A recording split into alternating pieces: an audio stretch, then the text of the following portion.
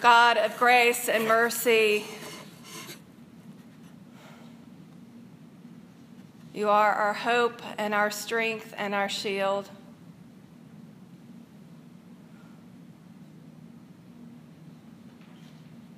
May we be a people who are not only blessed, but a blessing to others in this world for your glory's sake.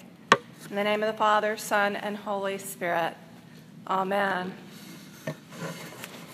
Please be seated. We celebrate this day, All Saints, on the heels of a celebration of life yesterday of Evelyn Hambrick, one of our members' mother, who fought long and hard for the last 6 years to beat cancer. And one might think that she was defeated, and yet, because she had passed through the baptismal waters and been marked as Christ's own, as you and I are marked, it was a celebration of joy. It was a time in which we could literally stand on, as every funeral is, hope. We stand on hope. I'm going to fall, you know it.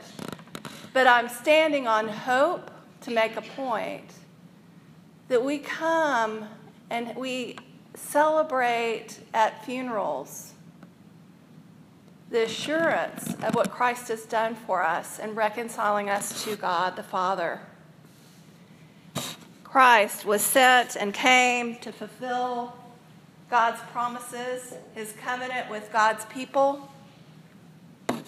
He came as the hope of the world to bring unity and reconciliation, closing the gap between humankind and God, and ushering in an abundance of blessings and transformation to the poor, to the hungry, to those who mourn, to those who are hated, to those who are excluded and reviled, even defamed on account of this Son of Man.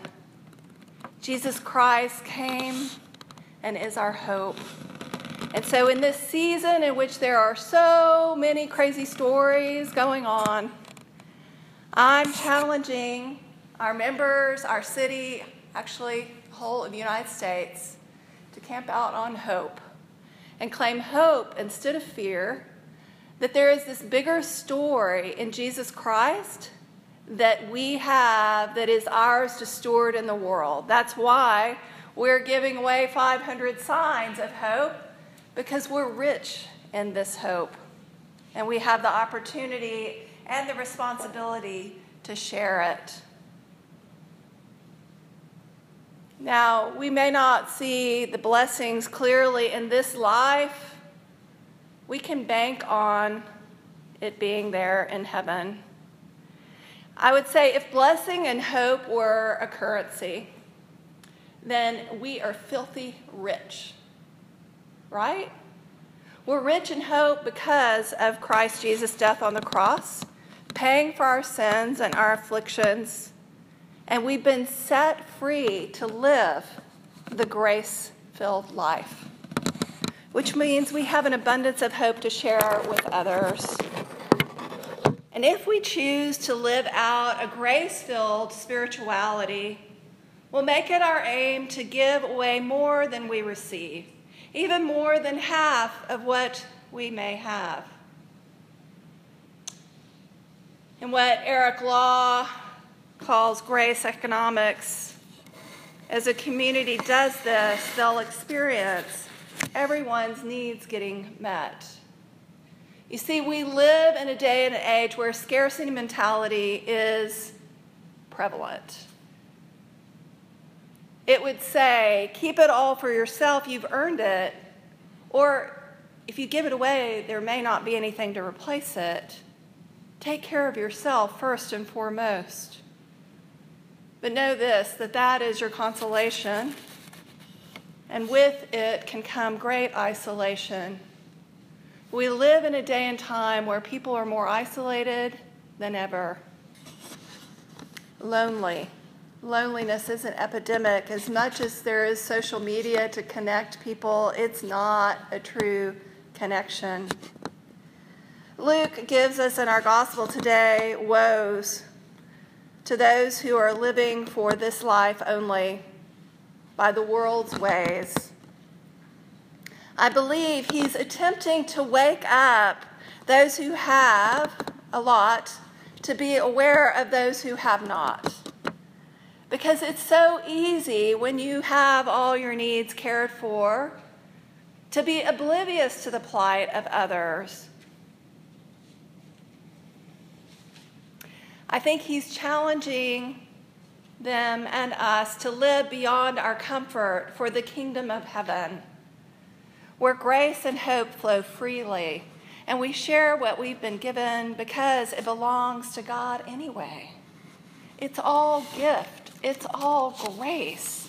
I did nothing to be born in this country, to be born in a family of upper middle class. That was grace. Now it's on me how in the world I will steward that. How will I speak out for those who have no voice, who have not? But this way of grace is costly to our pride and our ego. For it requires that we not just forgive, but love our enemies, do good to those who hate us, bless those who curse you, pray for those who abuse you. If anyone strikes you on the cheek, offer the other cheek. Do you know that the way that would work is that there was in that day and age, a slap would have been with the right hand. And so to offer the other cheek is to actually come into a place of embracing that person that's just hit you and to make them see you as person. So it again is about coming into the fullness of relationship with one another, saying, you won't just abuse me as a non-entity, but here I am as a full person. See me and know I'm here to be taken account of. But if anyone takes away your coat, do not withhold even your shirt. Give it to everyone. Give to everyone who begs from you. And if anyone takes away your goods, do not ask for them again. Do to others as you would have them do to you. The golden rule. All good and well, but what I would think is most important is that underlying this text is a lifestyle of repentance and forgiveness. We don't talk about that much in this church, in any church this day, I don't think. But it's not enough to repent at baptism, to turn from evil and follow Christ's ways. It's rather an ongoing, daily journey. I'm doing a renewal program with a group of ladies by a woman by the name of Donna Parteau, and she has a special blessing prayer which helps to utilize this very tool, helps to see others in a new perspective that I think this gospel is calling us to. It invites you to list those people that you are resenting, and then what is it that you think they owe you? Do they owe you love? Do they owe you justice? Do they owe you grace? What do they owe you? And then the next step is to be their defense attorney and to totally do a 180 on how you've been looking at them and to say why it is that they are defendable in what they did. And then to go a step further and say, where have you colluded in helping to create that scenario?